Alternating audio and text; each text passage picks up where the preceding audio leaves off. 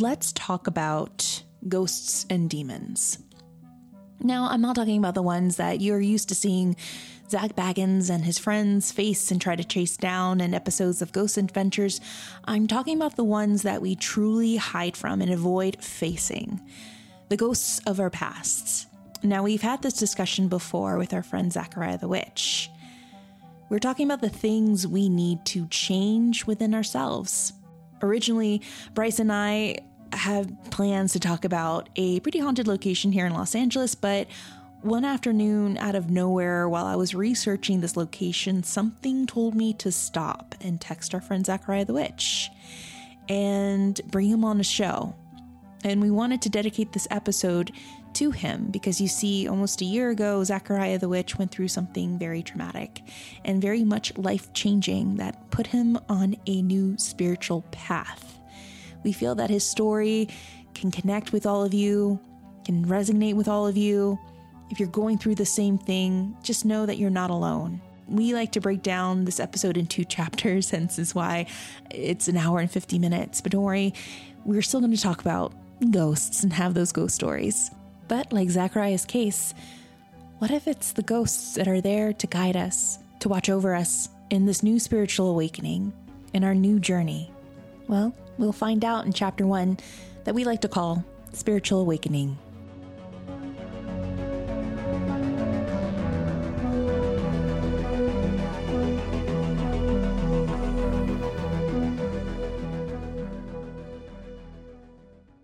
I was prepping for the busy season, the season of the witch, and I had all these shows lined up that were on my calendar for end of September all the way through October. And I had a day at home on that date where I was just going through wardrobe stuff, finalizing some things because I was just being preemptive. And I didn't do anything strenuous. I was having a very relaxed day. And then I remember I bent down to pick up a garment that I had tried on and I threw on the ground. And I was just picking stuff up. And I stood up and it was like a crackle kind of sound in my head. And it was the weirdest thing that I've ever experienced because it was foreign to me. That's all it was. And I was like, okay, that was weird, whatever, went on about my day. And about an hour went by. I got a reading from an astrologer and I did that. And then I was on the couch and I started to have like a sore, achy feeling. And I texted my partner and I was like, I don't know what happened or what's going on. I didn't go to the gym. I went for a walk and that's it. That's all I've been home. I didn't do anything. It's like gotten more and more sore and it's different than a soreness I've had before. I decided to chill.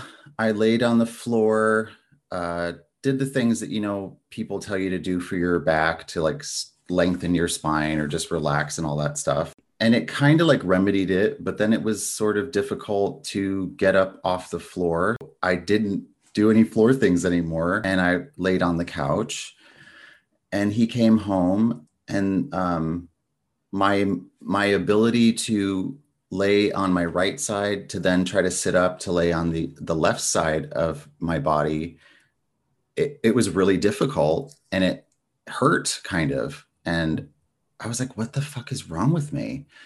And I just like told him and we were, talking about it and I didn't think it was serious. And then after we watched this show that we were watching, I wanted to get up to go to the bathroom and I found it really difficult to swing my legs from laying down to put them on the floor.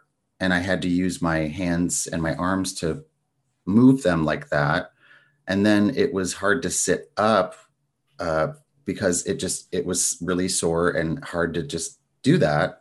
I went to go stand up and my legs gave out. Like, luckily my partner was already standing to go to the kitchen or something. So he saw it and kind of like caught me.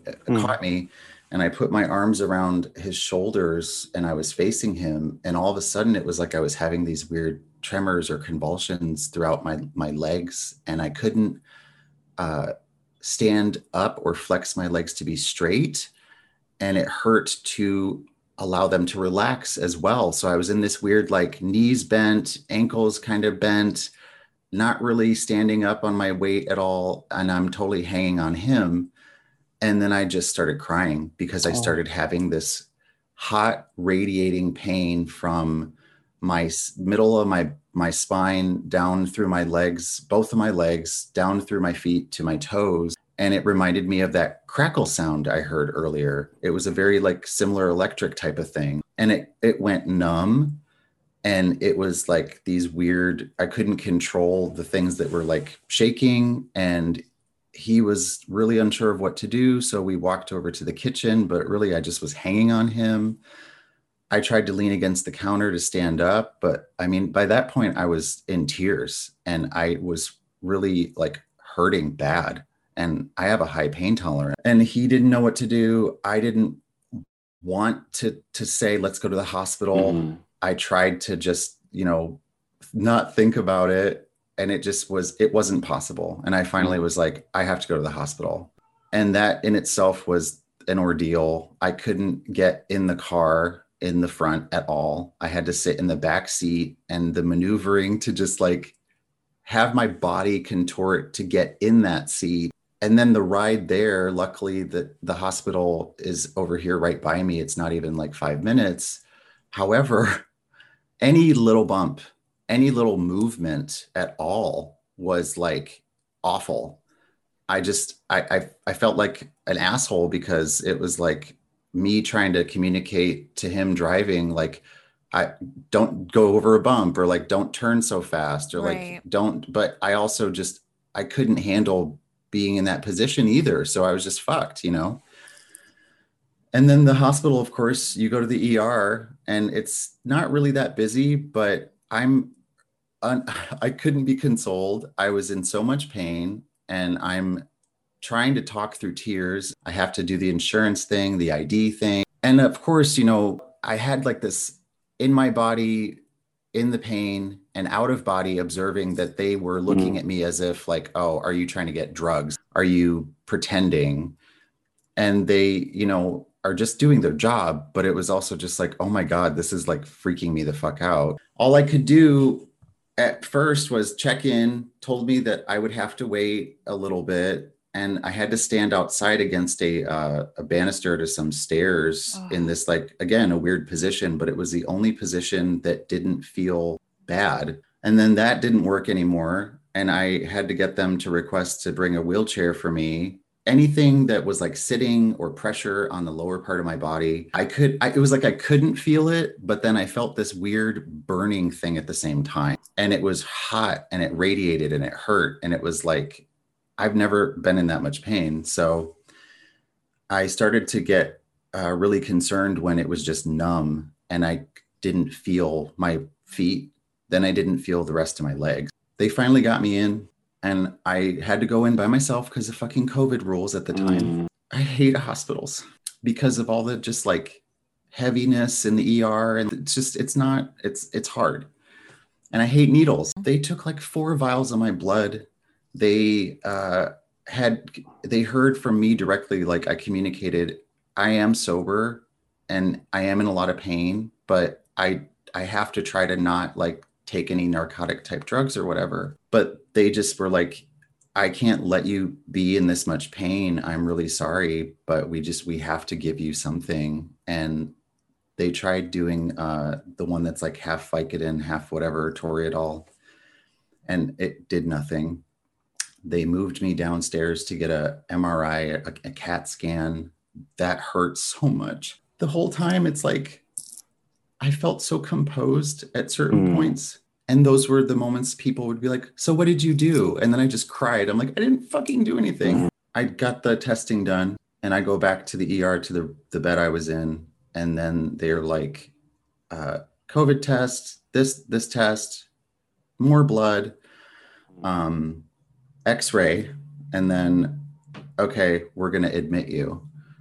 and I don't know why. And I'm like, I need to know why you're admitting me. And they're like, well, your pain threshold has stayed at a 10. We have given you Toreadol, but also we gave you whatever it's called. It was something stronger. And you're saying that you're still having the same amount of pain or worse. And they finally gave me Dilaudid, which is like stronger than morphine, you know, and wheeled me up to the 6th floor. And I was so upset. And it's foreign, and I'm in this room, and I'm in and out of consciousness, and I can't feel my legs. And this really cool thing happened. And I've only told a few people.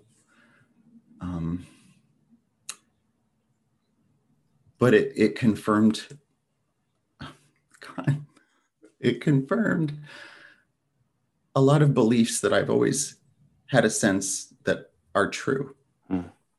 I lost a really good friend at that time. Like, it was less than a year of her passing. And I was in that bed, and I was in and out of consciousness, and I was hysterical. I've never sobbed like that. Like, I could not be consoled. I thought, I'm never going to walk again. I'm in here by myself. I don't understand what's happening to me. Why is this happening to me? And I closed my eyes, and I had tears coming down my face. And there's no one can convince me otherwise. It wasn't the drugs. I was laying there on my back. The nurse had just left and had turned the lights off because I had to be alone. And I wanted to like really just cry. And I just had to be alone. And I remember it was so dark.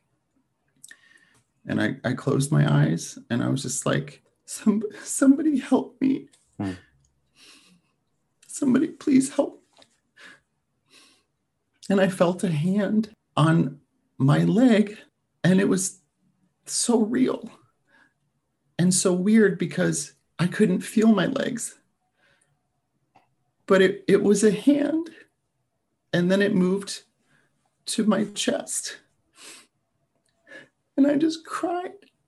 And I immediately said out loud, I was like, thank you, JoBeth. Oh, that was your witch mama. Yeah. That was your witch. I remember. I literally, the second I said her name out loud, I fell asleep. I do not remember anything after that. I woke up to middle of the morning, late evening, a nurse that was very aggressive. I'm going to take your blood. They finally were like, okay, you are going to stay here. We have to give you an IV. So I was in that hospital for 2 weeks. Oh my God. I learned a lot about myself. The long and short of it was I learned that I didn't know, and I haven't shared this either, but I'm really glad I'm doing this on here. I'm too, like, we are too. It's just, I'm so like touched by that. Yeah, we all are. And just to let you know too, Zachariah, you're definitely in a safe space. Like sometimes the scariest things are not the things that we think in our minds what they are, like demons and ghosts. There could be scary situations in reality that we have to face. Demons in a different sense. It really was. There was realizations that I had at the hospital over the course of the 2 weeks. Like, I had my partner bring my journal that I had been writing in at that time.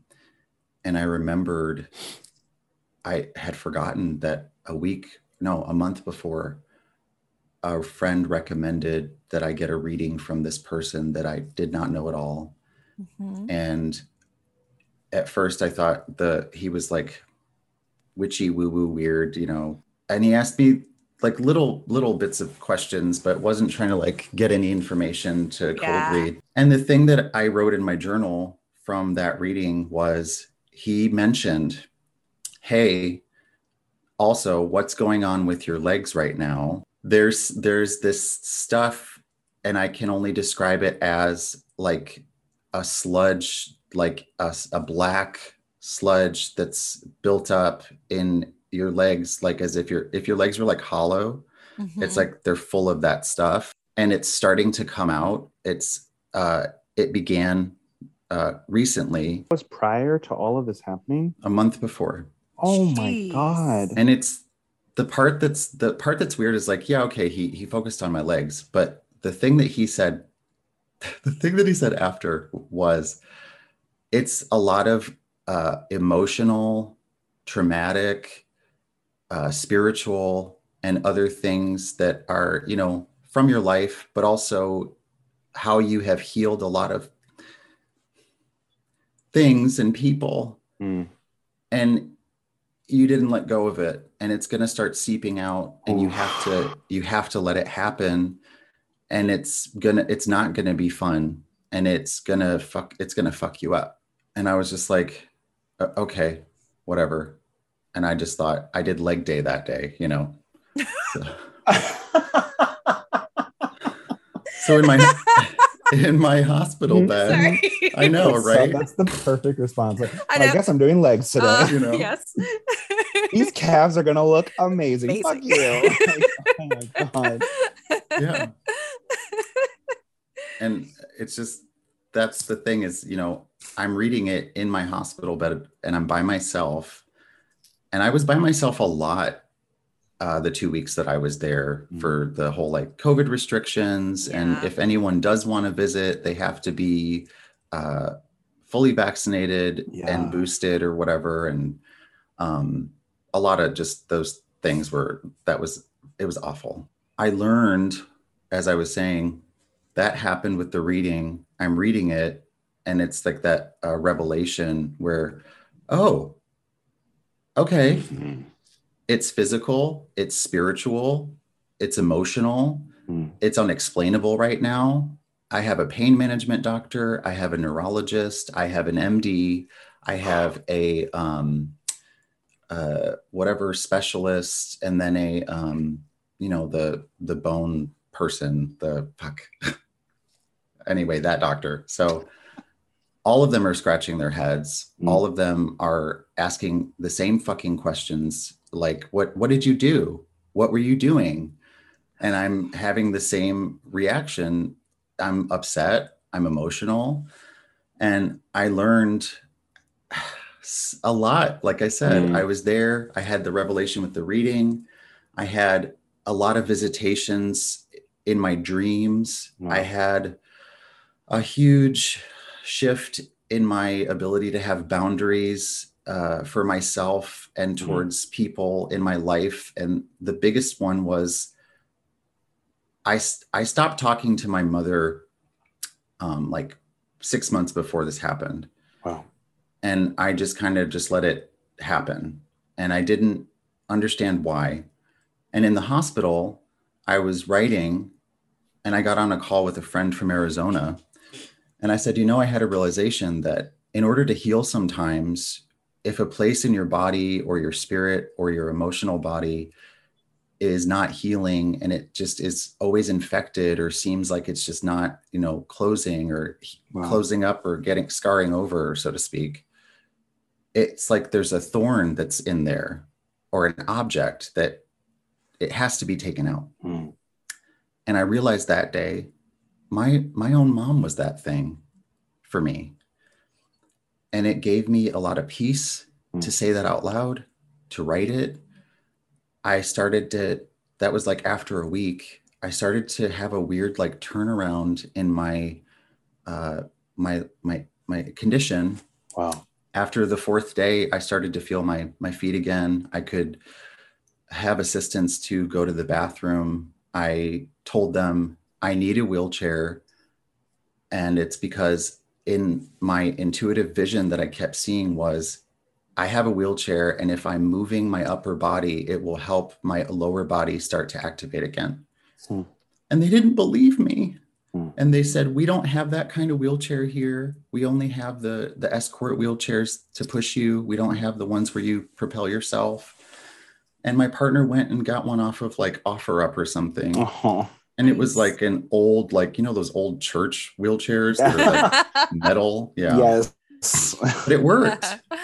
I wheeled around that floor. I found out that floor was the floor for people who were terminal or, at the Oh end my of their gosh. life. But it was a weird comfort because, Wow. again, not knowing at that time Mm. about myself and my next phase in my spiritual work, I felt comforted knowing that those people, while they might have been dying, while they might have been there alone, I realized what I wanted to do to advance myself in what I do spiritually with the work that I do. And I met some chaplains. I Wow. met some people that worked with the chaplains there. They were like, do you want me to do Reiki? I had them do Reiki on me. I cried a lot. And I realized after the chaplains and all the people and how nice everybody at that hospital was, and all the things that were just so like miraculous in a way, that I wanted to work with people near the end of their life. And I wanted to be a person that's a bridge, not only for someone that's dying, but for their families, and to communicate how important it is to ready yourself and normalize the conversations about death and dying and the transition, and have it not become this thing anymore of fighting and issues and money and all the shit that it's always kind of been, you know? And it poured into my fucking brain, and I was just like, weird, what, you know? And I talked to the chaplains. I started to, again, have physical therapy. I remember the day that my partner was there. His boss had had a stroke the year before. And she was like, here's the walker that I had to use for, you know, let Zachariah use it. And he brought it that day. Because again, this hospital is great, but they didn't have the walker that I needed for myself, you know. They're very limited with the physical therapy stuff. In fact, they only had one physical therapist for one of the weeks. So it's really stretched thin. And they came to my room, they did an evaluation. And again, really nice, really good at helping me understand my body mechanics and how to not feel so defeated. And I, you know, this is the second week, and I was finally kind of like standing up, but week 2, day 1, I could only walk on the walker from my bed. So I sit on my edge of my bed, the walker's in front of me. I have to grab it. I have this like belt on that they use to lift me around my waist to give me like a momentum. I stand up, and the furthest I could get was to the door of my room. It's like 10 steps. Wow. And it was hard to think about 10 steps to the door and then 10 steps back. And I couldn't do it.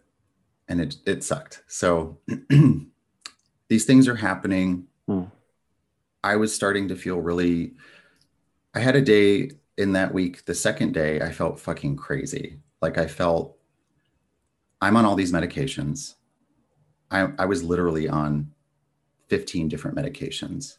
I was on Neurontin. I was on Dilaudid. I was on pain stuff, nerve stuff. They had me on the steroids that they give to COVID patients. So it's the strongest shit they have. Oh my gosh. It made me moody. It made me aggressive. It was just, it sucked, you know? And they're like, oh, all this is going to help you. And I'm just like, I can't sleep sometimes because of this shit. And then it's to the point where I'm only sleeping because I told myself to wait until I wanted to try to sleep to get the nurse to come and be like, hey, give me the stronger pain med to knock me out. That's the only way I could fall asleep. And again, I hated it because I am sober, you know, and I'm just like, I'm relying on this fucking narcotic drug, Jesus Christ. So I started doing a late night Zoom AA meetings to just like talk to somebody, you know, talk to people, because I would wake up and be like, fuck, well, I'm awake, you know.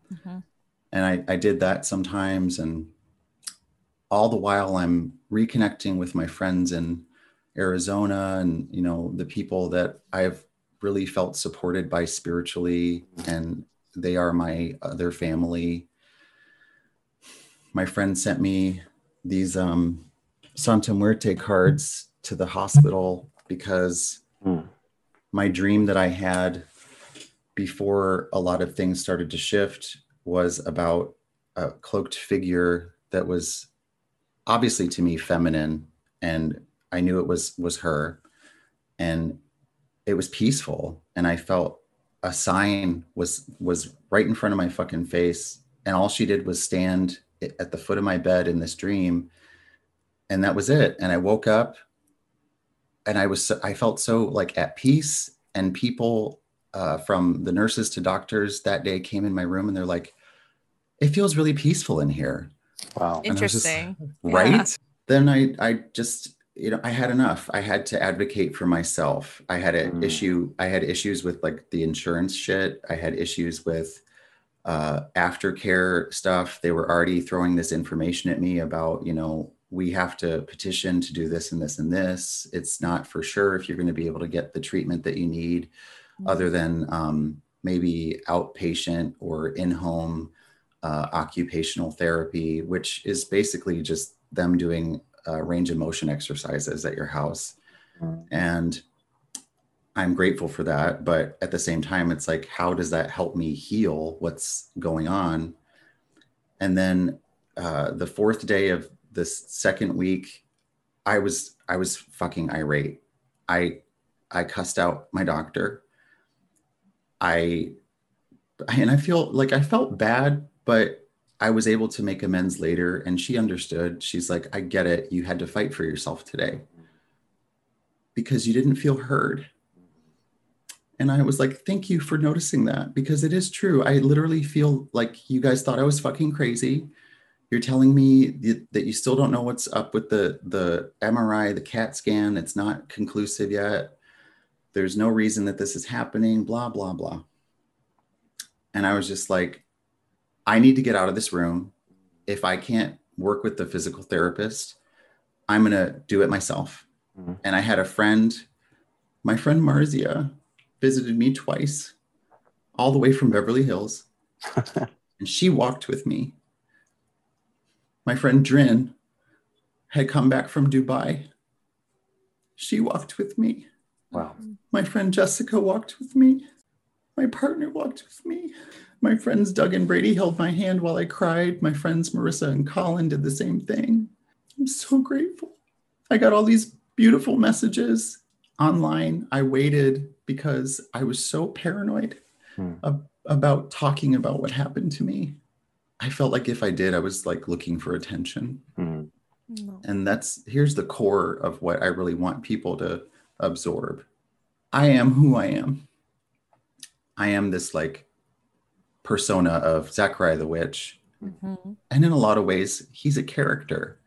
He's a mystical, unknown, non-gendered specific, weirdo kind of person that also is a blend of all the childhood fascinations that I had of Vincent Price, Elvira, Pee Wee Herman, weird shit, you know? And it's this shape-shifting quality of my outer self to have a positive impact on the world, because a lot of my life was really dark. And a lot of people still assume that being a witch and all this stuff is very dark, but this is what I really think people need to hear is I learned in the occult and in witchcraft that a lot of our power is the most potent when we can be vulnerable.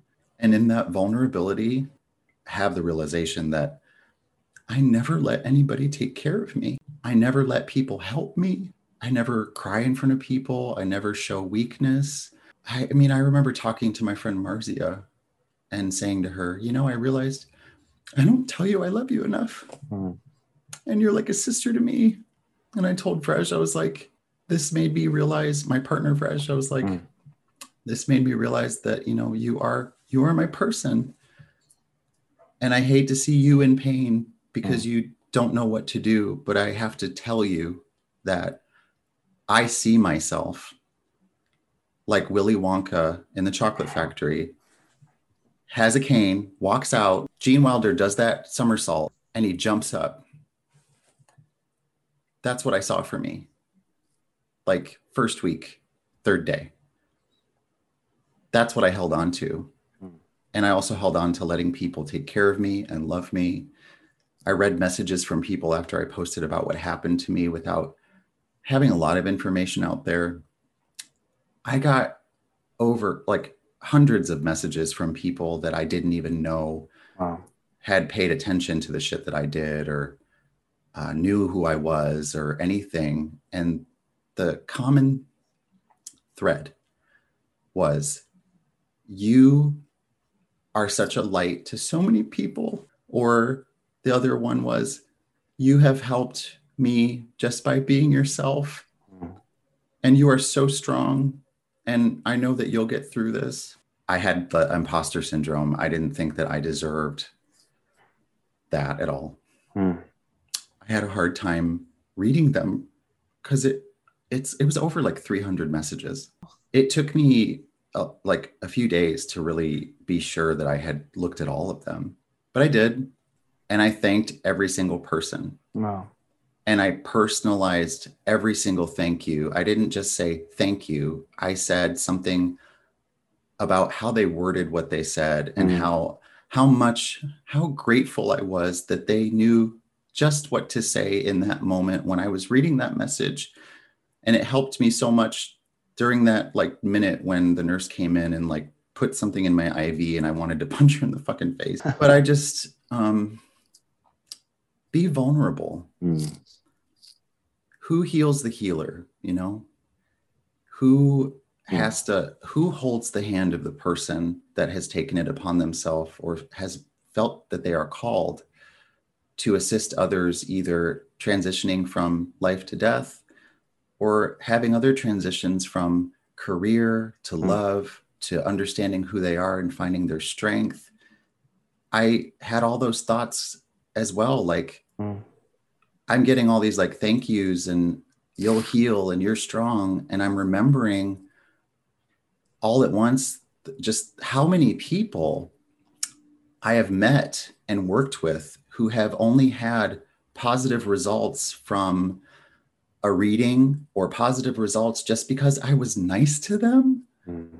And that's like sort of sad too. It's like, I'm a stranger. I was nice to you and you have held on to that for so long. And it makes me wonder, like, who's in your life, you know?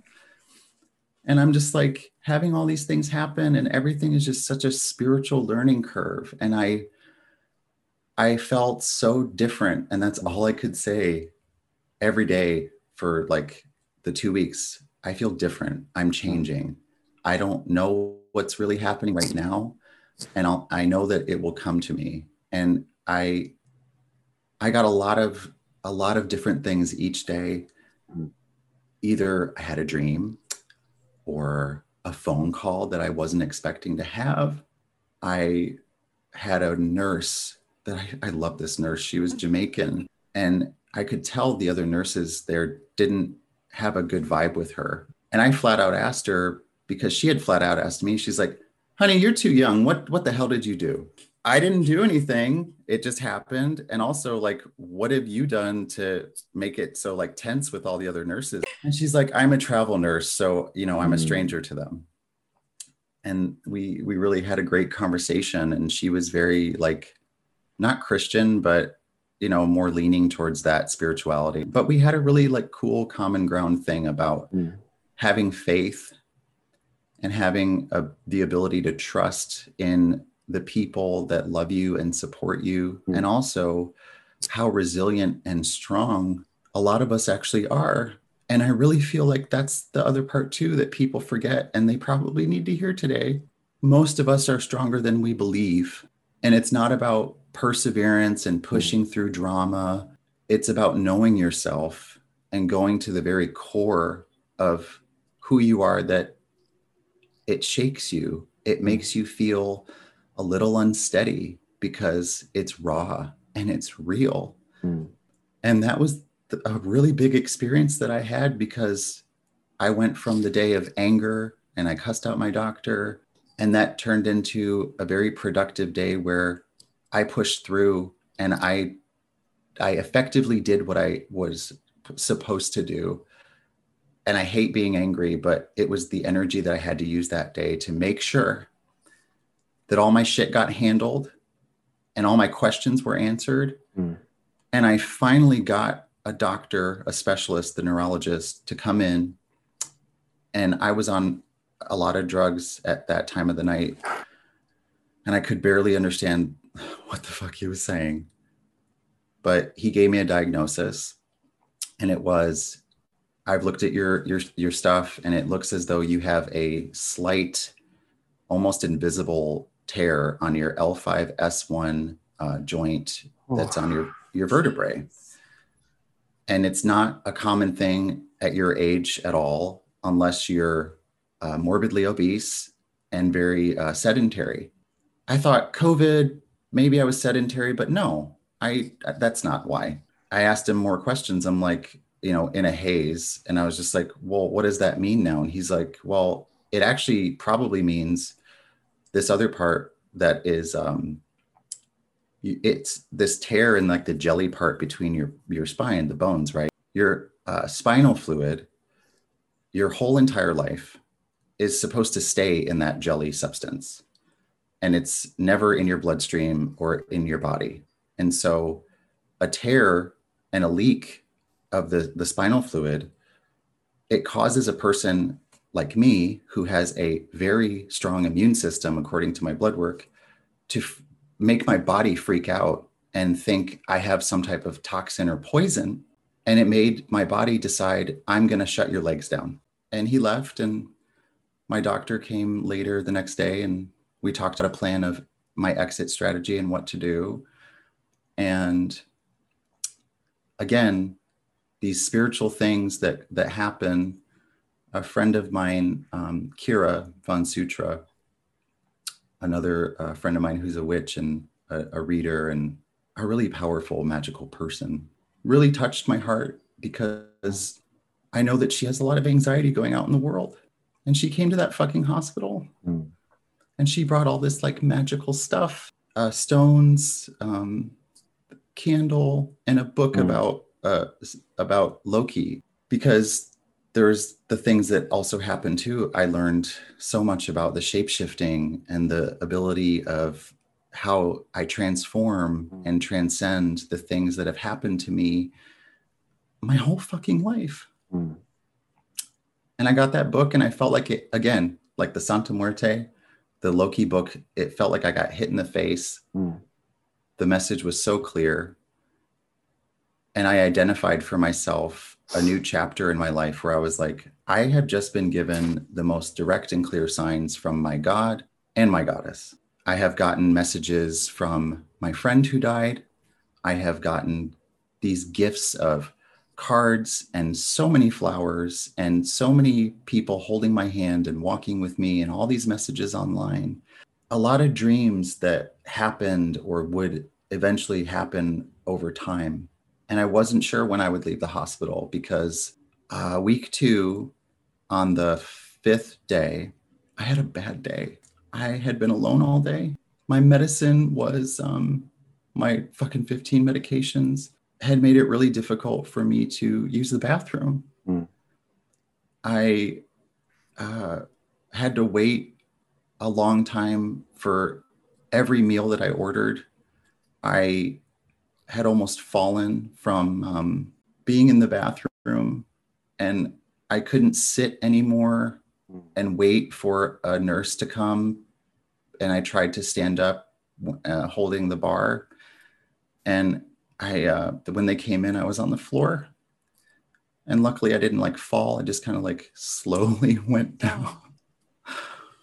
And it felt so stupid. And I was laying there by myself for less than 5 minutes. Probably less than even 60 seconds. But it's those moments where you're like, I'm going to make fun of myself now. And I was talking to myself out loud. I was like, you fucking idiot. Like, why don't you get a life alert? Like, help, I've fallen and I can't get up. You know, that's the voice that I was using. And I was like, Jesus Christ, dude, like, slow down. that day was just, it was really blah. And my partner couldn't come visit me, and I didn't have any visitors. And I was just like unable to sleep, and I didn't want to do any of the Zoom calls or talk to anybody. I didn't want to talk to anyone on the phone until I realized my best friend in Arizona, I hadn't told her what happened to me. And I felt like shit. I excused it at first, like, I have a best friend, she'll be 80, you know, and then because at that time she wasn't 80 yet. And I don't want to like give her stress or put that on her. But calling her was the best thing to do that day. I didn't even like, she didn't even have to ask. I was just like, I'm so sorry. This fucking sucks. I hate how this makes my partner feel. My brothers are scared. My life is just like a big question mark right now. And I said all this shit, and it was like word vomit, word vomit, word vomit. I stopped, and she goes, "Are you done?" And she goes, "Zachariah, my brother, my friend, you are a powerful being. You are so powerful, and this will be a thing of the past. And I love you, and it's going to be okay." And she was right. The next day, day 6 of week 2,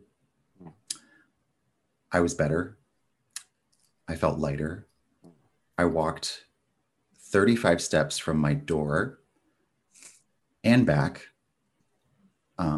pretty much unassisted. My doctor had come again, and I told her I was excited. I was like, this is crazy. I've like tripled in the improvement of like being able to move.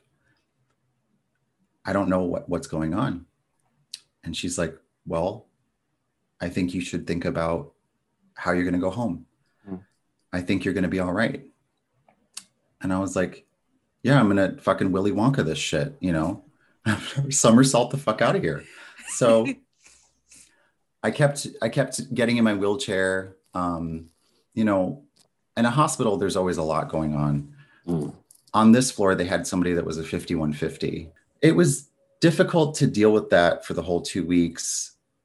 And I'm only mentioning it last for this part of the story because they were there the whole time I was there.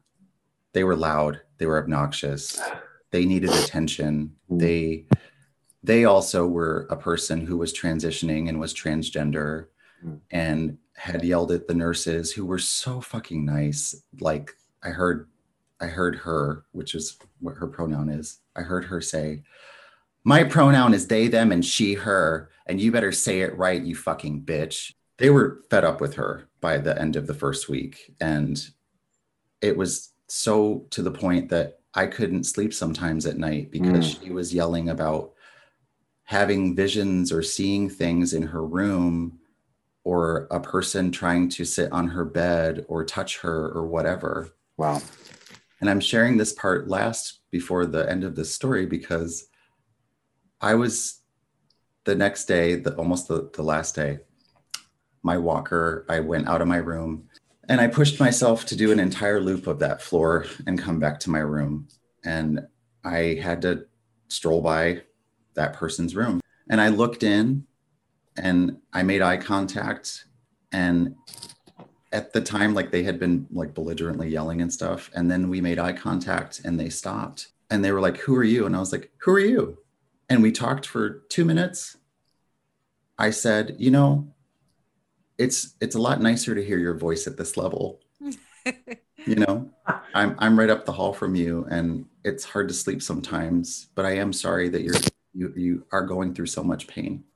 And they started crying, and I started crying, and they said, "Thank you. You're really fucking nice." And I said goodbye, and I moved on. I go back to my room. The night, you know, unfolds. My partner comes to the hospital, and I tell him, "I'm going to get out of here tomorrow." And I knew he didn't really like believe it 100%. And I was like, "Do you believe me?" And he goes, "I believe in you. Yeah, I do believe in you. And if you think you're going to get out tomorrow, then I believe what you're saying." And that's what I really like about him, is that he is my skeptic and my science nerd, but he loves to test the theory of intuition and perception. I'm able to like prove, and it happens, you know, and I'm grateful for that. So that night I was in bed and I woke up to a thunderstorm.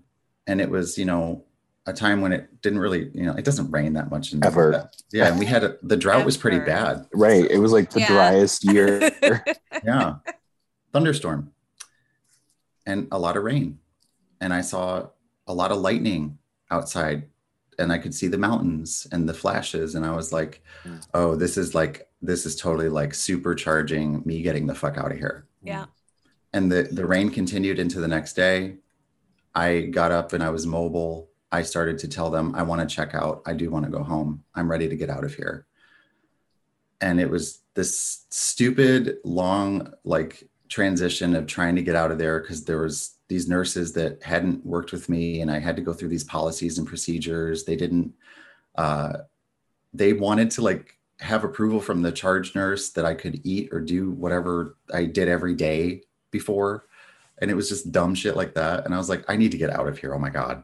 And so I got my release forms. They took out my IV, and this really nice nurse rolled me down with my partner to the front of the hospital. And I got in the car, and I had the thought, I was in this car 2 weeks ago and I couldn't sit here.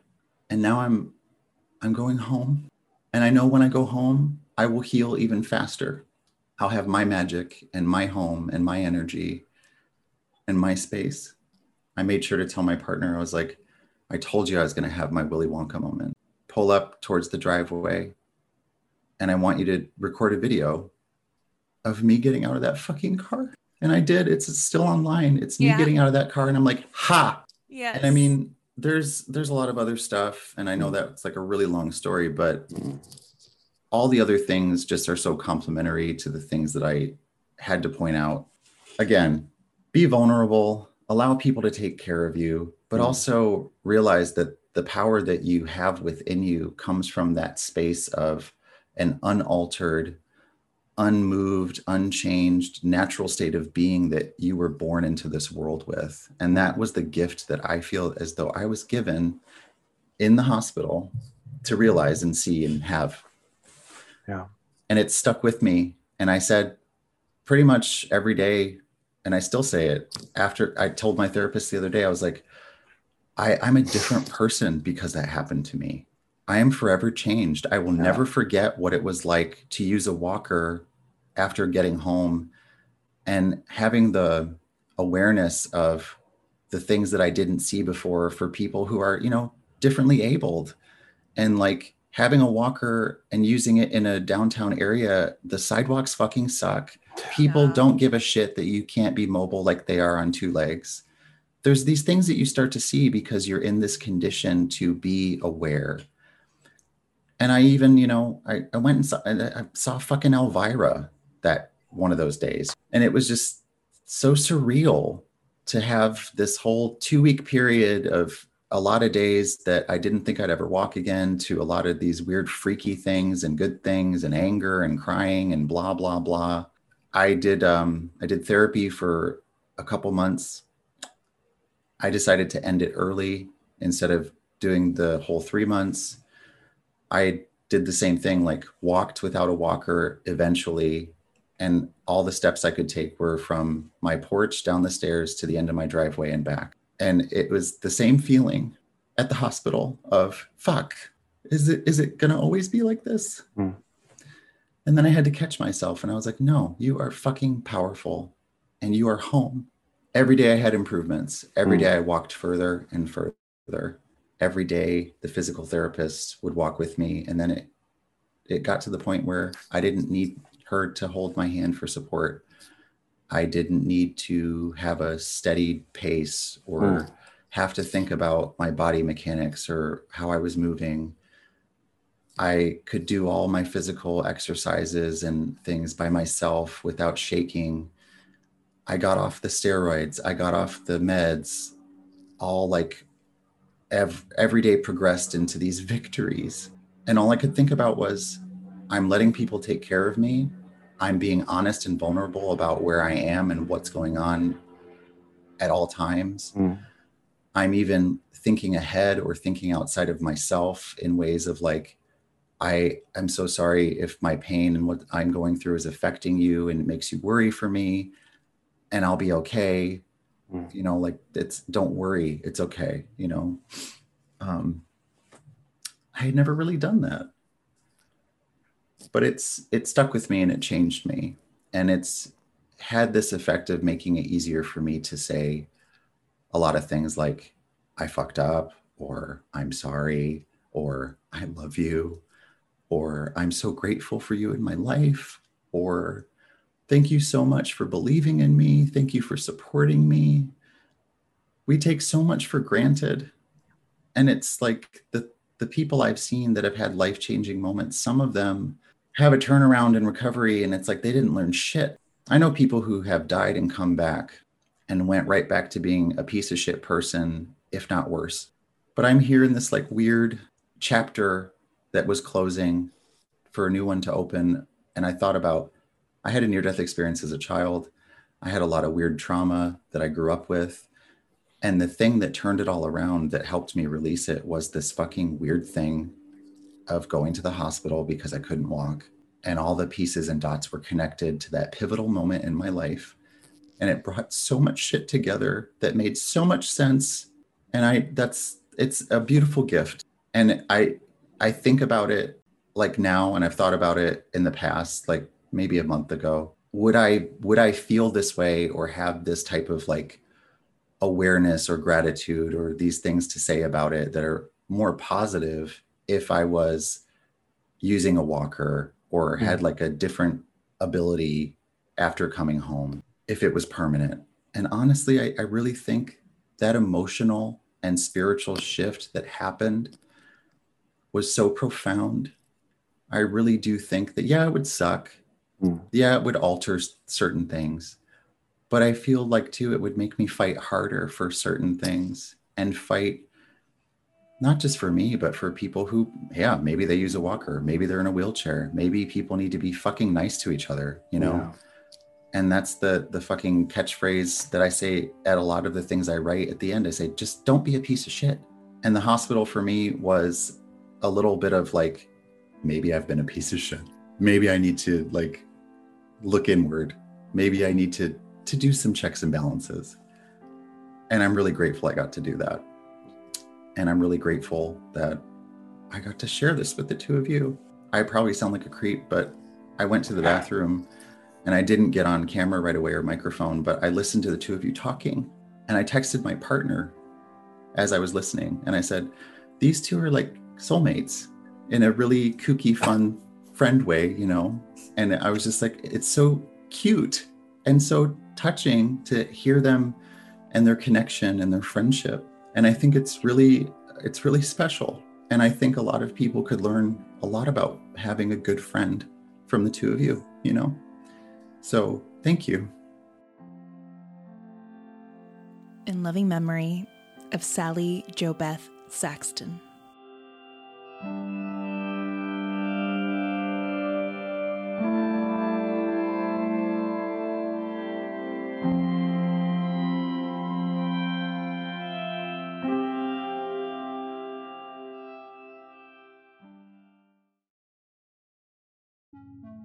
Chapter 2.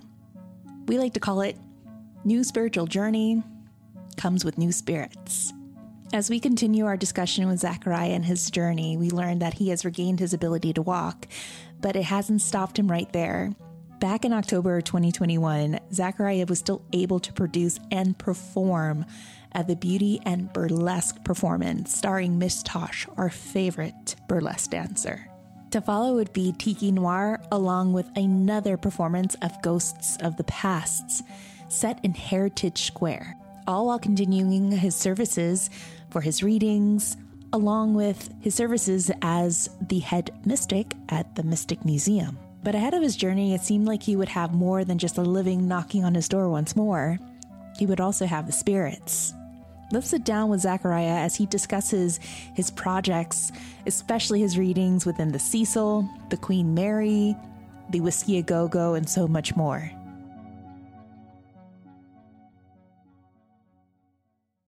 I didn't understand how much would just continue to happen. And I had to let it happen. I did the Beauty of Burlesque show. I then ended up doing I did the Cecil, and that was like its own odd experience because I didn't know who the people were that were filming at all. I knew that Linda wanted me to be there to some capacity, and then they had me come in, and it's in the video. Like, I'm there as Linda's like spiritual bodyguard, basically.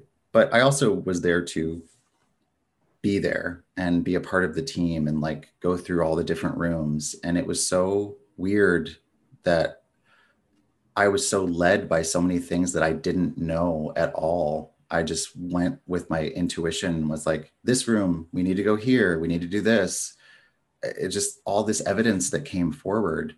And I didn't feel the things that people always obsess about with that place. Yeah.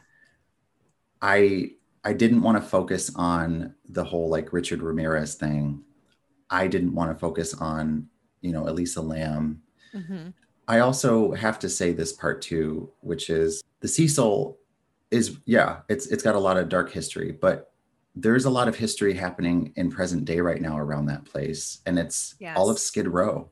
Yes. All of these invisible people. And I had that thought in that hotel where I was like, man, how long has this been going on where these poor people, lost people, hurting people wander in here to try to be off the street? All this shit's going on here for years and years and years. And then you got the murders and the disappearances and the suicides. And I'm on this YouTube channel, which I love those guys. I really do. But I had that like existential thought of like, now I'm sitting here making it a spectacle. But, we weren't really like trying to do that at all. It was just like, oh, what was that?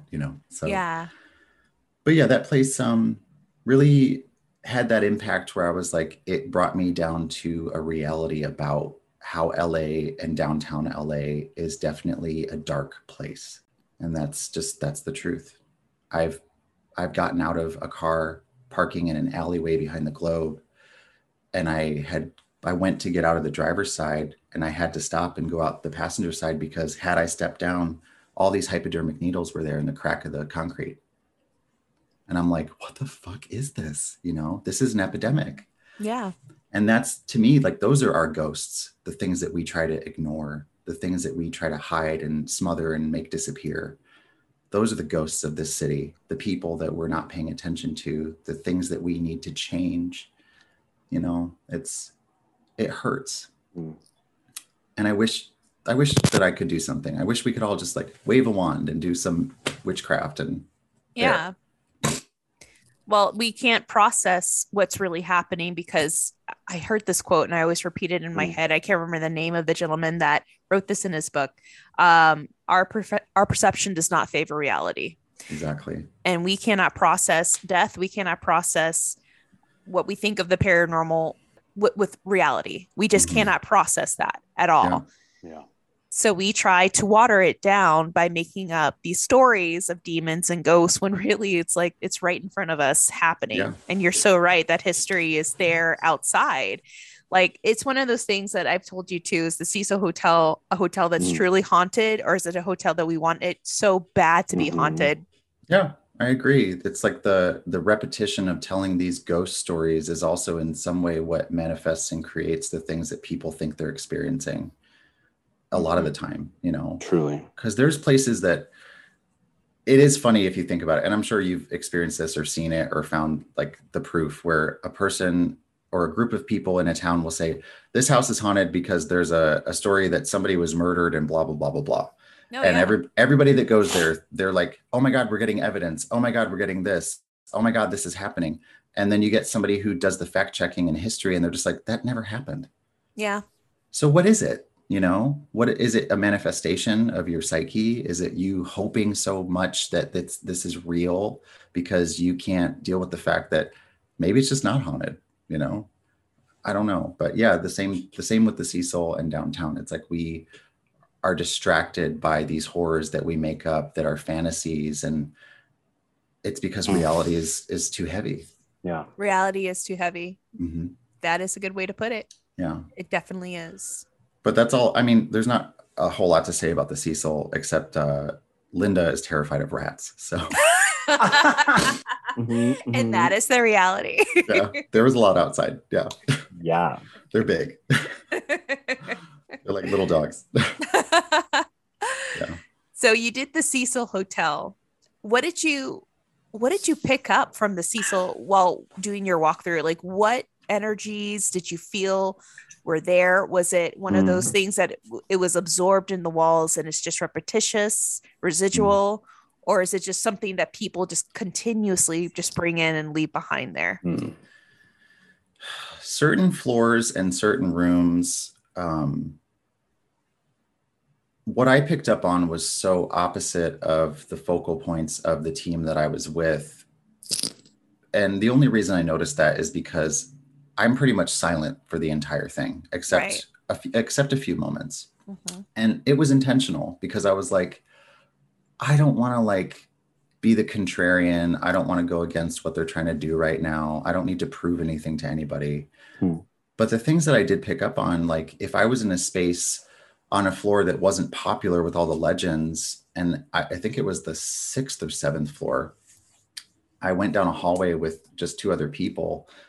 And it was because I knew that there was a figure or a spirit of a man that was going kind of back and forth, like peeping out of a room. And I told them that, and they pointed the SLS device in that direction. And then the stick figure is like, hey, you know. Wow.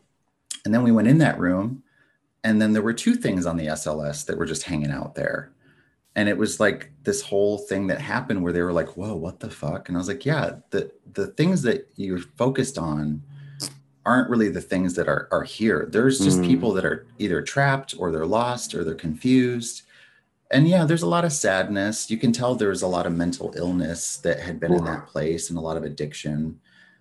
And there were some really like gnarly shadow beings in there too, but they always go to dark places like that. You know, they feed on that shit. But overall, you know, we did the EVP session to try to communicate with the Richard Ramirez, and there were things that had come through.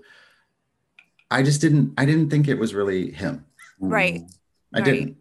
Exactly. That's it. It wasn't a lot of like detailed specific things, but what I did know was that I found myself in my mind and in my spirit communicating to whatever I would pick up on a lot. And I would just say, I'm sorry for what you've gone through. And I hope that you find peace. Yeah. I'm sorry for what's happened to you. And I hope that you have found peace. And that's all I wanted. You know, that's all you can tell them. Yeah. I was on an investigation where someone said that this is a person who's never investigated before. And it was the sweetest just saying that he had during an EVP session out of all the, give me a sign of your presence. How did you die? Do you know that you're dead? And this one person was like, I'm sure that at one point you were a living, breathing being, and I'm sorry for whatever happened to you, but I hope that one day you find peace. And that was like the most pure and honest and real EVP session just with that person alone. Yeah. That level of empathy. Yes. You get so much than just negativity. More. Yes. Yeah. Yes, absolutely. It does shine through. That's what worked really well on the Queen Mary. Oof. It really did, you know. Let's segue into the Queen Mary. So was it with TFIL, right? Or was it the overnight channel? Yep. Oh, so what happened? TFIL branched off around the time of their Cecil Hotel investigation and created the overnight channel to focus on the paranormal. Wow. So they have overnight, they have TFIL. So overnight, they contacted myself and Linda. We were invited to the Queen Mary, and they wanted me to open a circle to draw in the spirits from the pool that had not been accessed or opened by anyone for a really long time for any investigations. I am very surprised that they opened that to you, because there was another huge YouTuber who went to the Queen Mary 2 years ago, and they've refused to open that section. So I'm surprised that you guys got access. I really was too. I don't know how they were able to make that happen, but they did have like some rules where they were like, the doors can be opened and you can only come in through the door to like this point right here on the floor, because the issue that area has is a lot of instability and it's basically kind of crumbling in there, you know. Wow. Yeah. It's not safe. So I did this like preparation and I was waiting for them while they did their like intros and their editing and the stuff that they do. And then they come down as if they're surprised that we're there and they greet us, you know, like it's all the stuff that they do behind the scenes. Right. And they're like, here's Zachariah. He's going to call a circle to get the spirits everywhere on the ship to come from the pool out into the rest of the ship, you know? And I did the usual calling a circle, calling the directions, and then inviting the spirits to join us. And the REM pods were going crazy. The devices were just like the direction I forget which one I called that just immediately went off when I said what I said. Wow. And then it did it again. And, you know, they're all just like, what's going on? And I was like, this is what you wanted me to do, you know? And then they immediately, when I was done doing that, they started getting stuff on all the devices, the SLS. I was like, let's go into the pool area. Okay, over to the right, there is a man in here and he's here by this pillar. And the SLS picked up that person being there. Whoa. And it's cool to have that validation, but it also is the part that people don't realize that I don't always talk about, which is I'm in this moment having this experience and they don't know how nasty this motherfucker is. He's like, get out. I don't want you in here. This is my space, you know? Damn. But I didn't want to do that. Yeah. Because it turns into that the and whole episode. It's gonna run with it. Are you evil? Are you are you Damon? Yeah. So I just acknowledged it and we moved on, you know. Good. And then we split up into groups. It was like Linda and a bunch of people. And then it was myself and Elton and Corey. And we went to some different areas and, you know, there were things that had happened, but it was just kind of like really calm. And we ended up in this one room that was next to the room where like some people were murdered. For some reason, that door had been opening all night just fine. And then when we were going to go in there, it wouldn't open. Oh, was it room B340? Yeah. Oh, okay. And so we went to the room next door and I was like, we'll be next door and we'll still get something or someone to come through. And it's like I said, the empathy out of nowhere. I remember we were sitting there and nothing was really happening. And then the flashlight started doing the thing. And then the REM pod had gone off. And then the camera guy was getting creeped out. And then I'm saying all the things that I'm picking up on as all these things are happening. And then out of nowhere, Elton starts to really come down to this level of like, he's talking to a child as if it's like there and he's inviting it to be a part of what we're doing. And hey, here's this teddy bear and hey, don't be scared. Like really taking this like to heart in a way of empathizing with who this might be. Right. And for the first time ever, from what I was told, they've had this like that bear that will, you know, if it moves. Yeah, the Boo Bear. They had never gotten it to go off at other locations, but after he did that, it beeped. Wow. And they were both like, what the hell, you know? And we did this goofy thing in that room and danced around or whatever we did. And I felt the shift in the room. And then I was like, okay, the aggro nasty person is starting to come this way because the energy of these two children that are here, they like fled basically. And I felt that fucker behind me. And again, I didn't mention it the way I'm mentioning it to you, but nasty. I like my skin, I felt like my skin was crawling, you know? And I was like, we can go now, you know? Yeah. And I was like, you can stay in here, dude, you know? And we left. And then it just kind of like wrapped up with us talking and exiting and doing whatever. And there was things that happened on Linda's team and some other things that had come forward. And it's a really haunted place. And I decided like later that week to read about some of the history of the Queen Mary, not the legends, but like just actual documented police reports or things that were from their website. Yeah. And I was like, oh my God, this is like nightmare fuel. Like the fact that a guy was dismembered in his room and a security person was outside and he's screaming, "It's tearing me apart. Oh my God, it's killing me." And they go in the next day and he's in pieces. Oh my God. What room was that in? And I don't remember which room it was, but it's a true story. It's on the I guy's, have never heard of that. The guy's name is on the wall on that one area of the ship. And then the children that were murdered by the dad and the wife. And I'm just like, oh, Jesus Christ. Like there's a lot of fucked up shit here, you know? Right. So that did occur, the murder of the 2 children. Yeah. Oh, wow. The cook. Do you know that story? I've heard very bleakly. I know that our friend Mitchell Ralston brought him up a long time ago, but what if you can recount it for us? There was a cook that had been hired when it was a naval ship, and he had to make food for the entire fleet. So there was a mutiny because they hated this guy and what he was making. They hated him. So they threw him in the oven in the kitchen and killed him. Jesus. Head first. Yeah. Yeah. Ugh. Oh, horrible. I have a picture that one of our listeners had sent. Oh God. I'm gonna It's the oven. Surprise. Stop it. It's a Kenmore. Oh my God, it's new. Oh my gosh.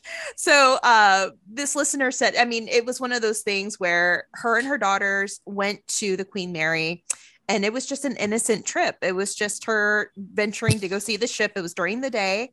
And she said that she was out on the outside deck of the ship, and it wasn't a tour. It wasn't just like a ghost tour.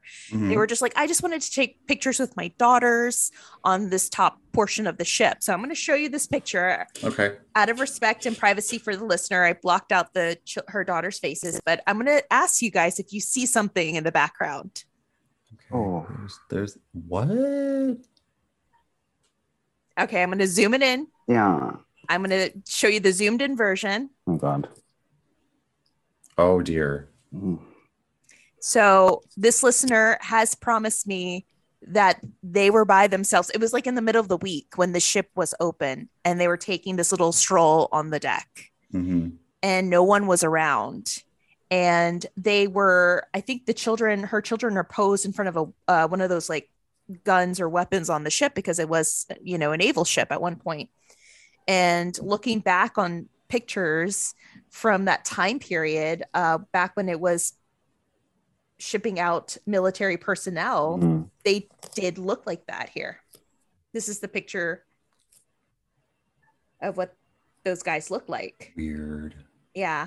And it looks like this gentleman is wearing possibly like a life jacket and some sort of a helmet or hat, like a naval hat. Okay. Yeah. Zachariah's like, I'm taking it in, I'm processing it.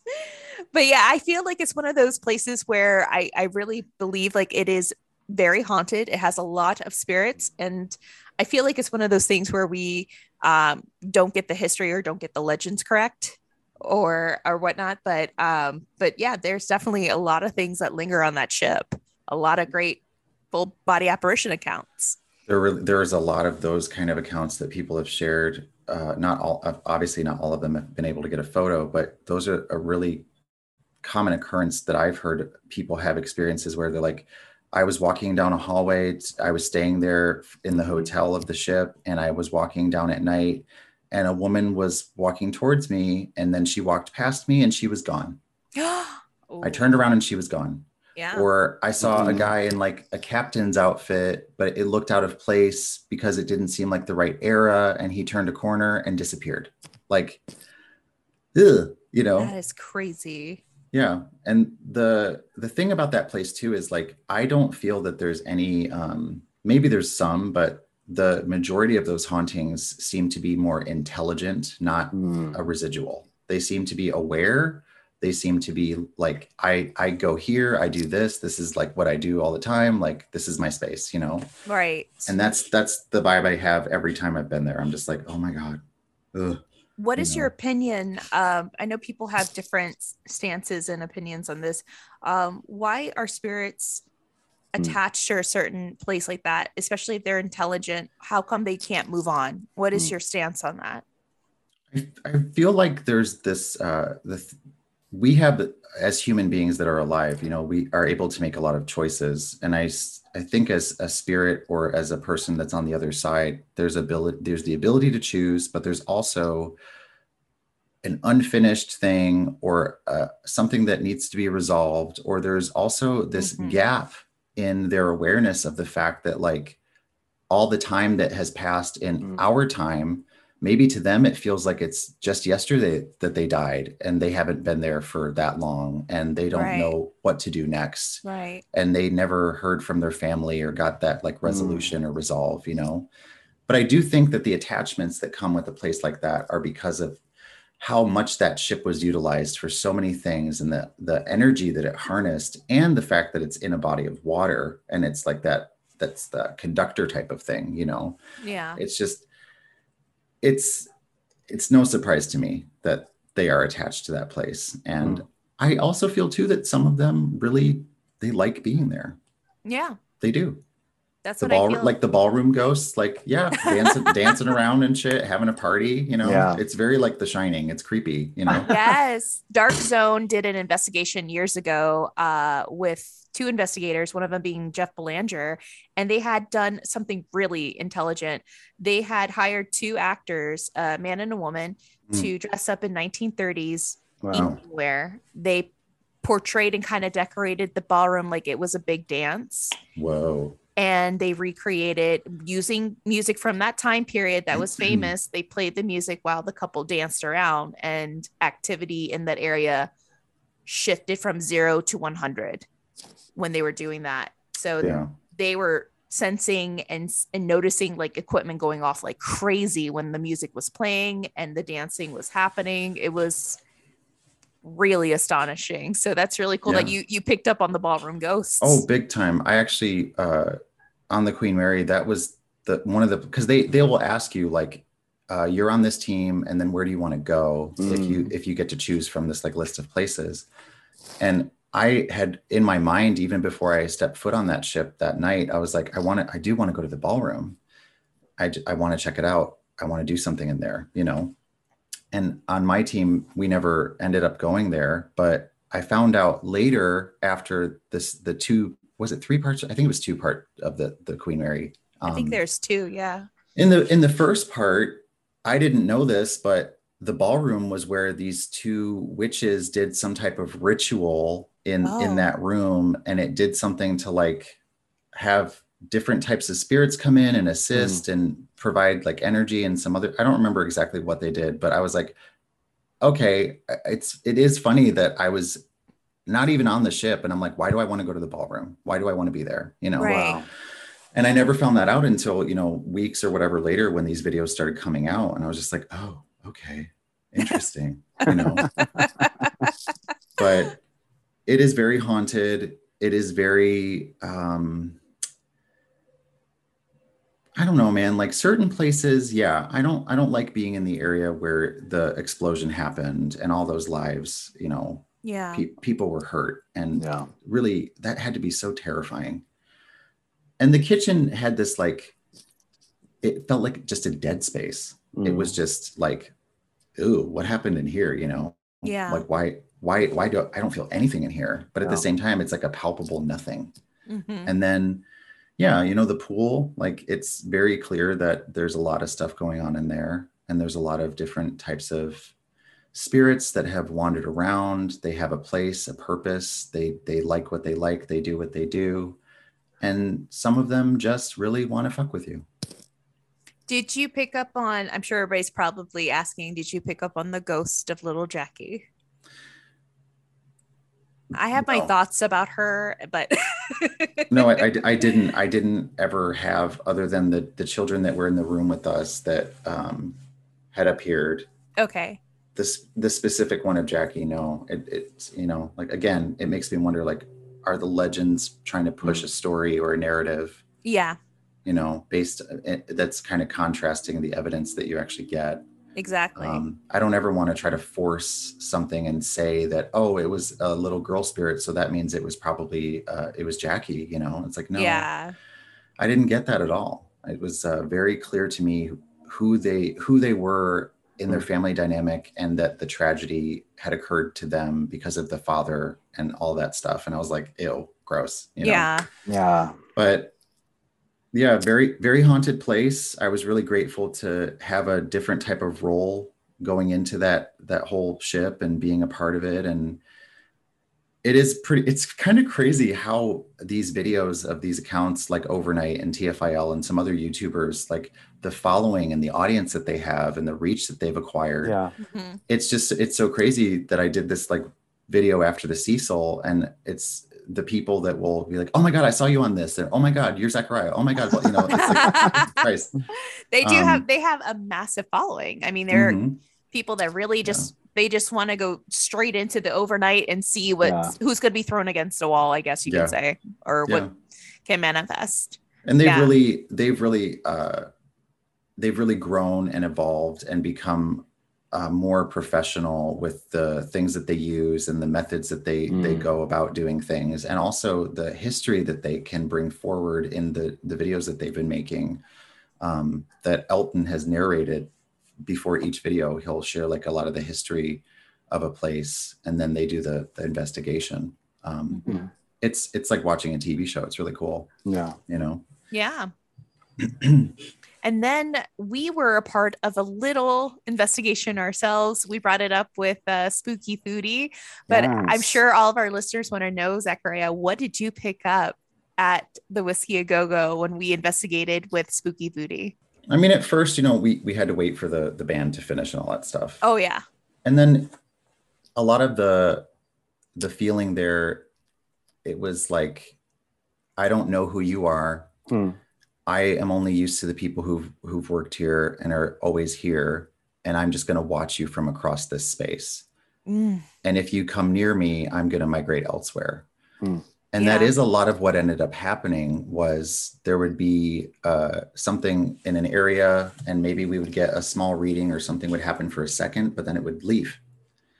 Yeah. And it wanted nothing to do with us, you know. I remember every room we would go into, it was like, ooh, we feel something. And then it just like, okay, we got a little bump in the little device. And then this room is clear.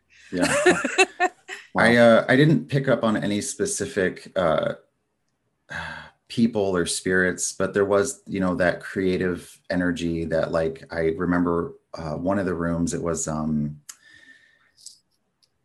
like a decade that stuck out to me the most. I think it was like the 70s, where I was like, I'm thinking of like that rock and roll 70s vibe. And like this, I could see people in here smoking and sitting around talking and drinking. And those were the types of things that came to me. It was like that familiarity of like that backstage kind of vibe. Right. And it's cool to like have that still be there, because it still is a venue that does live music and shows. And I did feel that the spirits that might be there, whether they are a former musician or whoever they have been or were, all of them really love that art form. All of them really are energized when those shows are going on. And all of them are very protective of the staff there. So I liked it, but at the same time, it was just kind of like, well, you can't force them to talk to you, but it didn't feel bad. It didn't feel malicious. It never had a tone of like, get the fuck out of here. You know, it was just more so like, I'm not interested. Yeah. You know, I'm just here to watch the band. Bye. Yeah. Yeah. That's really, you know, and then we got some personal stories from the people who had worked there for some time, and they hinted at the same things or said the same things, where they were like, you know, I didn't experience it until I was like working here for a few months or something, or, you know, it's like very obvious that they they're a little picky about who they will present themselves to, you know. Exactly. It's funny how that works, but maybe that's a rock star attitude, you know. Yeah. That's what I thought. But it was fun, yeah. And that was the first time I had met Ainsley and her partner too. So it was a pretty interesting experience. I hope to go back there again to do more in-depth investigations. Yeah. But yeah, that whole place, that whole strip has a lot of history and has I'm sure, a lot of energy that circulates in and out. Yeah. The Boulevard of Broken Dreams. Exactly. Yeah. And definitely. Tell us about your investigation with H3. I just saw this video a couple days ago and it got pretty intense towards the middle to end. It seemed like it was just warming up in the beginning and then shit literally hit the fan. So where were you guys? I've never heard of this place. It's a place called Mentryville, and it was the history of it is that it is the first boom town that started in California, which then created the, you know, that snowball effect of other boom towns and mining places popping up all around here. So I didn't know that though. Like I go to these places that I get invited to, and all I got, because that's all I want, is an address. And the address that I ended up driving to is at the end of this like fork in the road in the middle of nowhere under these like foothills. And I'm like, I don't have cell service. I'm going to assume I just go this way down this road. And I was right. And I drive in and it's like a big farmhouse, a barn, a schoolhouse in the back, a chicken coop, another building. And I'm just like, what is this place? Okay. And then I park and I meet the people and H3 and Ethan Klein and his people. And I didn't know anything about them either. You know, I really didn't. So all I was told ahead of time was, we tend to be a comedy channel, and the people on this channel are all skeptics pretty much, and they all joke around a lot. And I was like, okay, that's fine. And so I meet them and they begin, and straight out the gate, it's true that that is a very obvious fact that they do joke around, because Ethan is starting the intro and all the information that he's sharing about the family that was there and they disappeared and their car was there. It's like, none of that is real, you know? And I know it's not real because I looked it up later and I was like, that's not accurate. But it was like the thing that they did to try to set it up to make it spooky, and to also, they were focused a lot on the other guy named Zach to freak him out, you know? Yeah, so I noticed that. They really wanted to do that. And it's always like a thing that they will try to do. And so, they introduced Linda, they introduced me, you know, they ask like whatever questions. It's just, it's obvious that this is going to be, the energy of the night is very much going to be like this. It's going to be like kind of not serious. And that's just how it was, you know. I had been setting up the seance table in the area in the barn before we ever started filming. And I was by myself while I was doing that. And it did take me a minute. And I heard footsteps downstairs on the wooden floor beneath me. And it was like back and forth a couple times. And I knew that nobody was there because I could hear all their voices all the way on the other side of the property. And then I looked out the big like barn door thing and they were all over there, you know? Yeah. And so I'm just like, all right, whatever, you're walking around, and I'm setting up the space. And then I feel like zoom, like two people watching what I'm doing. Wow. And I got goosebumps all down my back and like that static feeling. And I was like, hi, Jesus Christ, you know. I'm like, we're about to try to talk to you. If you want to hang out and maybe appear or approach, feel free. I'll be back later, you know. I don't tell the team any of this shit except the footsteps part. So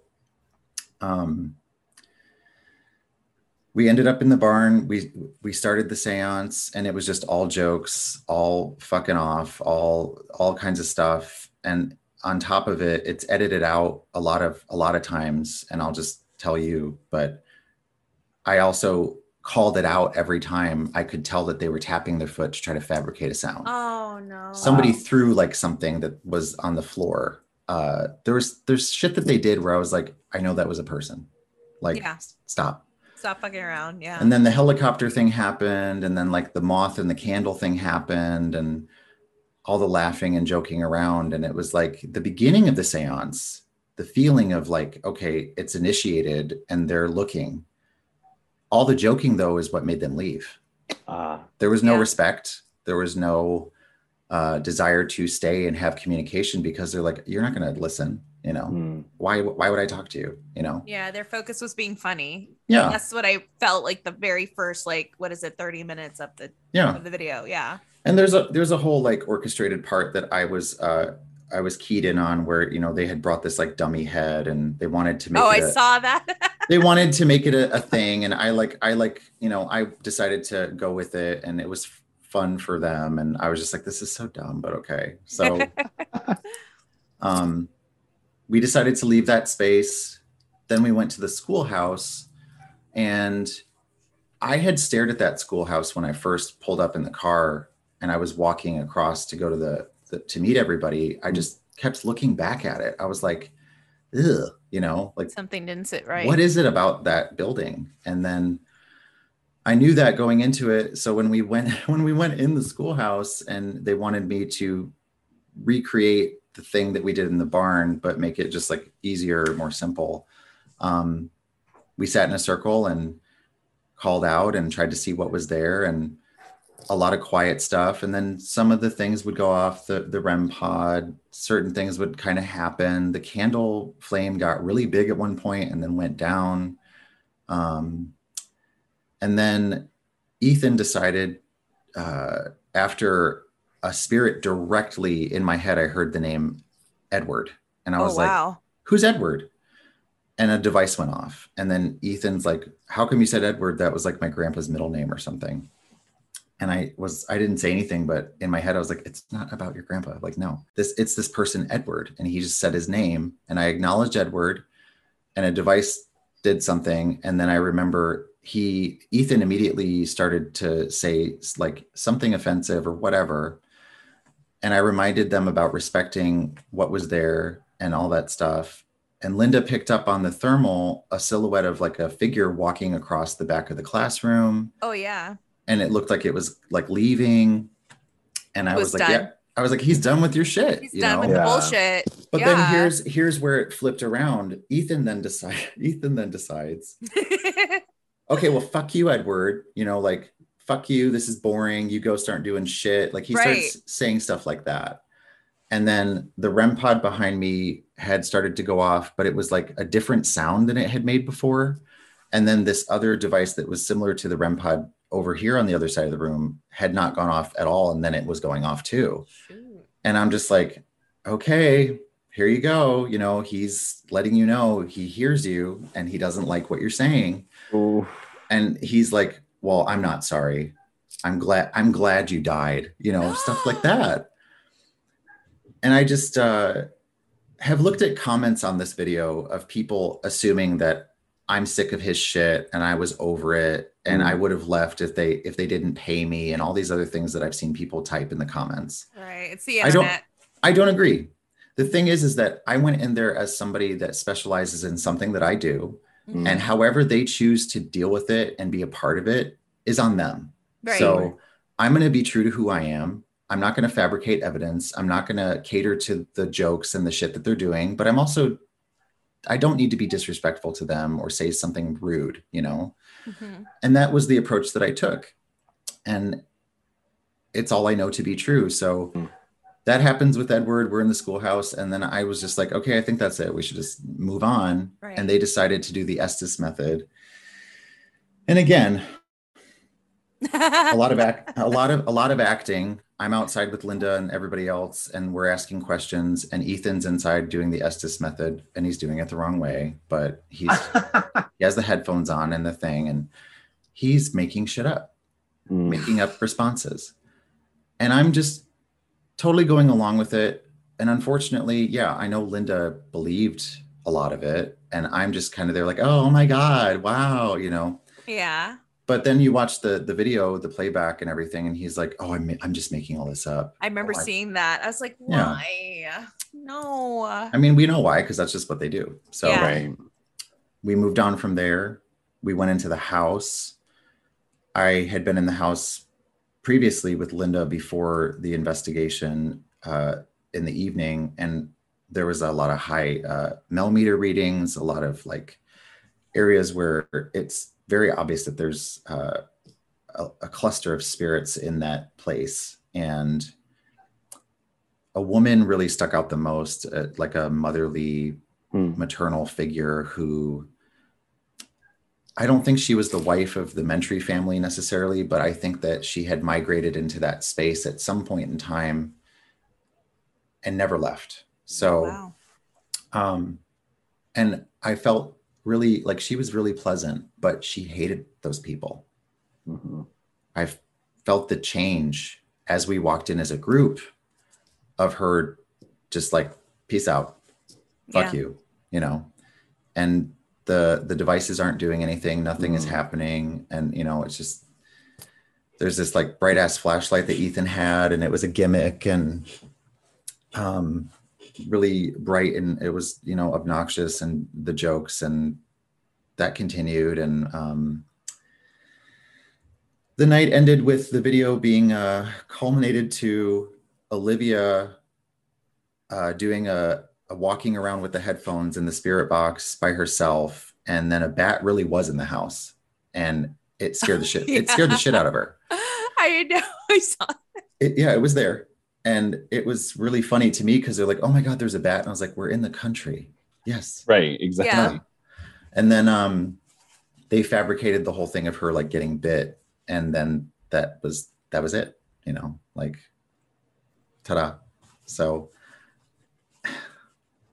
But that's the thing, is that you have to realize is that first and foremost, they are making a show. Yes. Yes. That they are making something for entertainment. Yes. And that there is not very much that is real about reality television.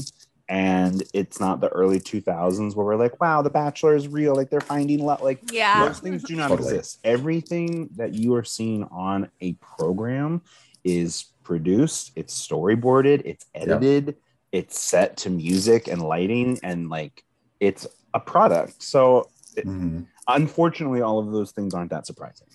Yeah. But it's like they're making a show. That's great. They're making a show. And it was, you know, it's a great show. Yeah. They have a huge audience. And at the end of the whole thing, and, you know, I did read some of the comments, and it's funny to me because like the fans and the followers of their channel, a lot of the comments are like, "Oh my God, Ethan is so annoying." Yeah. Oh my God, he just can't stop. Like he's trolling. No. He's trolling so hard, you know? Oh, no. Yeah, that's what I was like coming in my head too. I'm like, oh, he just won't stop. But you know, he's not taking this seriously. It was still a good experience. I enjoyed their energy and meeting all of them and getting to know them throughout that whole course of the evening. And I'm grateful to have been a part of it. I'm grateful that there's people who have seen me on there and they're like really excited to say hello, or that they loved the episode and thought it was like, because I did get some jabs in you guys. Let's be real. Like, there was a couple of times. So it was fun. It was fun. Really do want to go back there though and have a actual real investigation. Yeah, I'm really intrigued with that location. Yeah. Like I really liked it, like in the video. I want to learn more of the history and to actually see a proper investigation perform there. Yeah. They have a whole website with a lot of the history too that's easily accessible. So I definitely want to like look into that. You should. It's amazing how much has been there. And then what is it called again? Mentryville. Okay. Mentryville. Ah, here it is. Yeah, Mentryville Park. It's funny seeing or hearing those two stories of like your experience at the Cecil and then your experience here. Like it is important, I think, to hold space for like not everything needs to be like dark and gritty and like the Richard Ramirez's of it all. We can hold space for like the joy and the peace and the whimsy that comes with paranormal investigating. And it also doesn't always have to be like silly and fake and like making things up. it can also be like taken seriously, and like trying to thread that balance, I'm sure it can be very tricky, but like there's a spectrum. It's always going to be a spectrum, especially if they are just trying to produce a show, but they succeeded in what they were doing. And I feel like their fans and their followers, they loved it. And then they moved on to the next episode that they created the following few days. But I wanted to go back to Edward. Again, I knew nothing about this place except the address they gave me. That's it. Wow. I insisted to Linda, don't tell me shit at all. And she didn't. I found Edward from their website, and it says 1863, General Edward Fitzgerald Beale came down from his 300,000 acre Tejon Ranch to take over the roadwork project in the Fremont Pass. I mean, all I remember from that spirit of Edward is how much he valued respect, how much he did not want to be offended, how much he was like, I don't want to say militant. I didn't pick that up then, but I got the feeling of like, this guy is like, he means business. He's very serious. He's very focused on like his life and his work. He doesn't fuck around, Wow. That's what I really picked up on. And so when I read that, I got chills and I was like, Jesus Christ. Yeah, that's totally him. There's no way it's crazy. Not. Yeah. I'm looking at the location of this place. Bryce, it's 20 minutes from both of us. Great.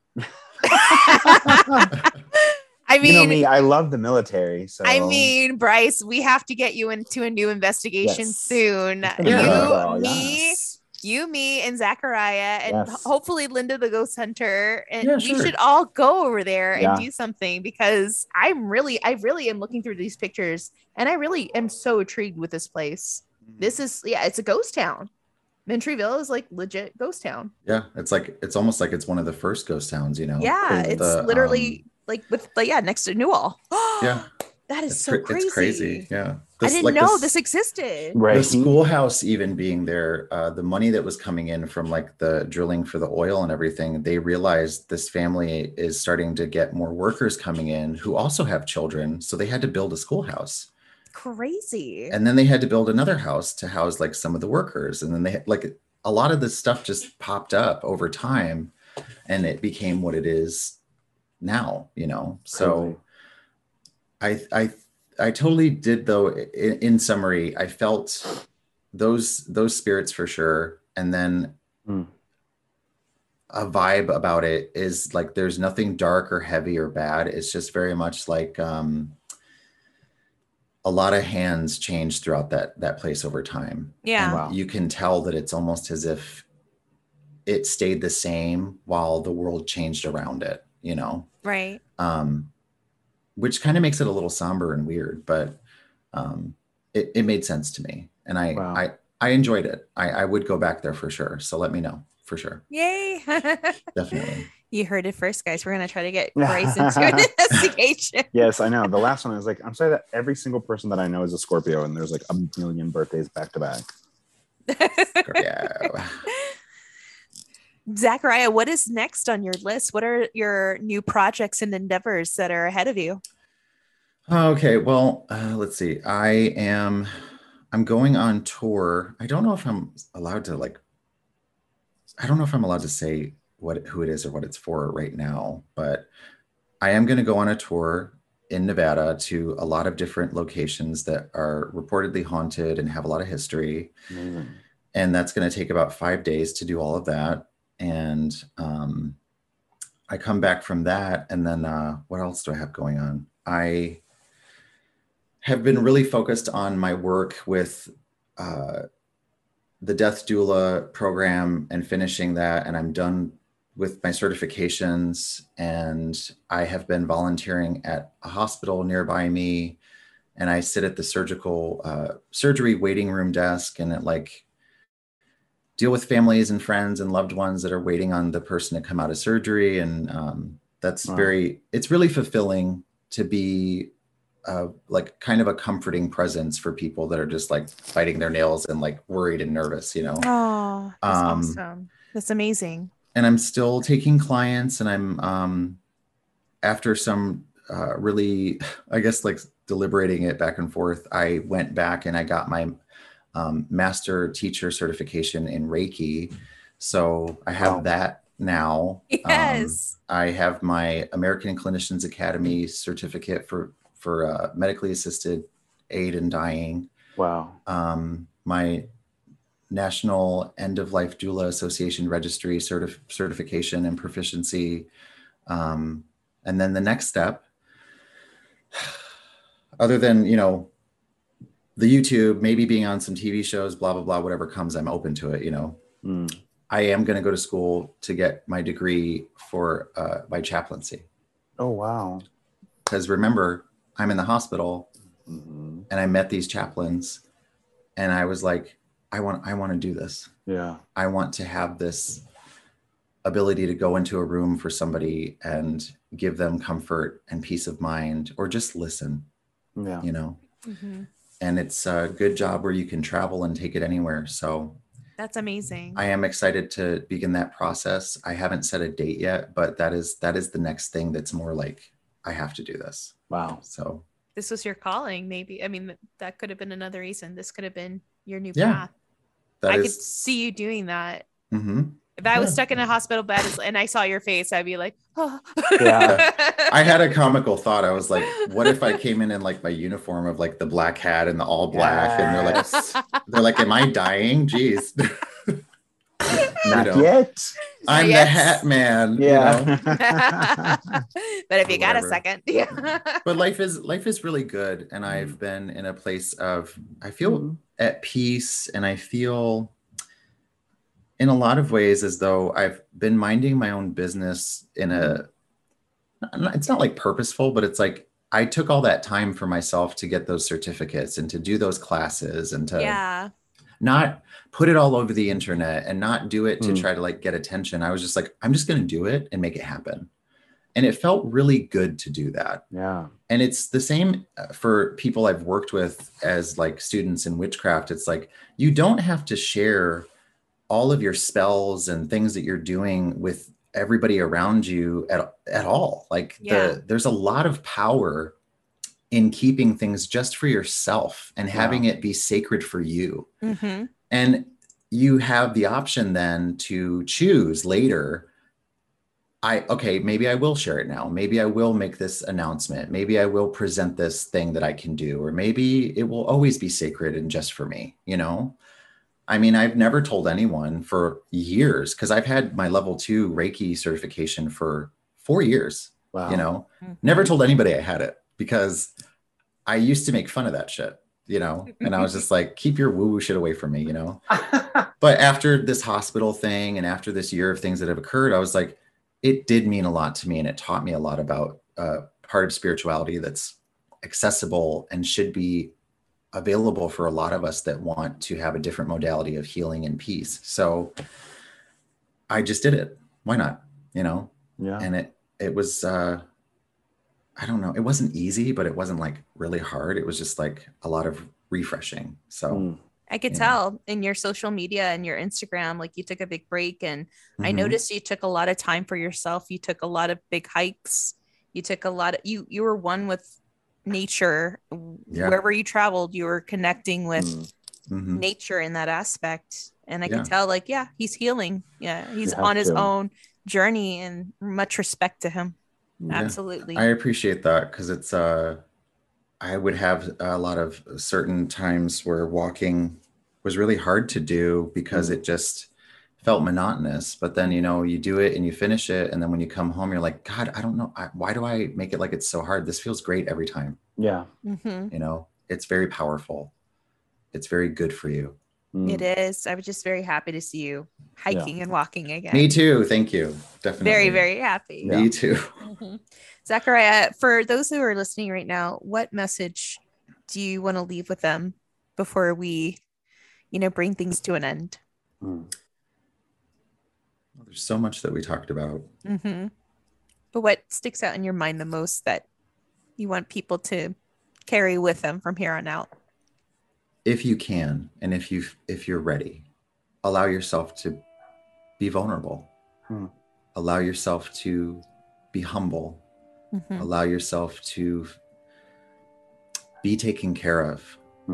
And if you look around you and you're struggling to find the support and the people and where you identify and how that help will come to you, that's really when you need to do it the most. It's when you need to evaluate, you need to do some checks and balances, you need to, I don't know, get mad at yourself, push yourself to change, forgive, let go, release, and pick up those fucking pieces and make something great.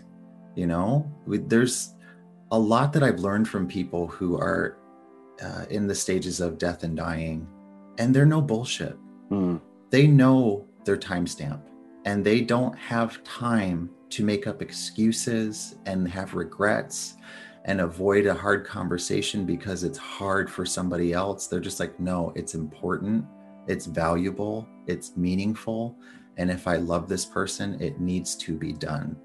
And I've taken that with me and put it on myself as well, and how I treat myself. So that's what I want for people to see, is like, you know, those vulnerabilities, those moments of having a chance to just like sit with the things that maybe you've been avoiding your whole life. It's not because you're supposed to avoid it, it's because it's the thing that will actually help you heal.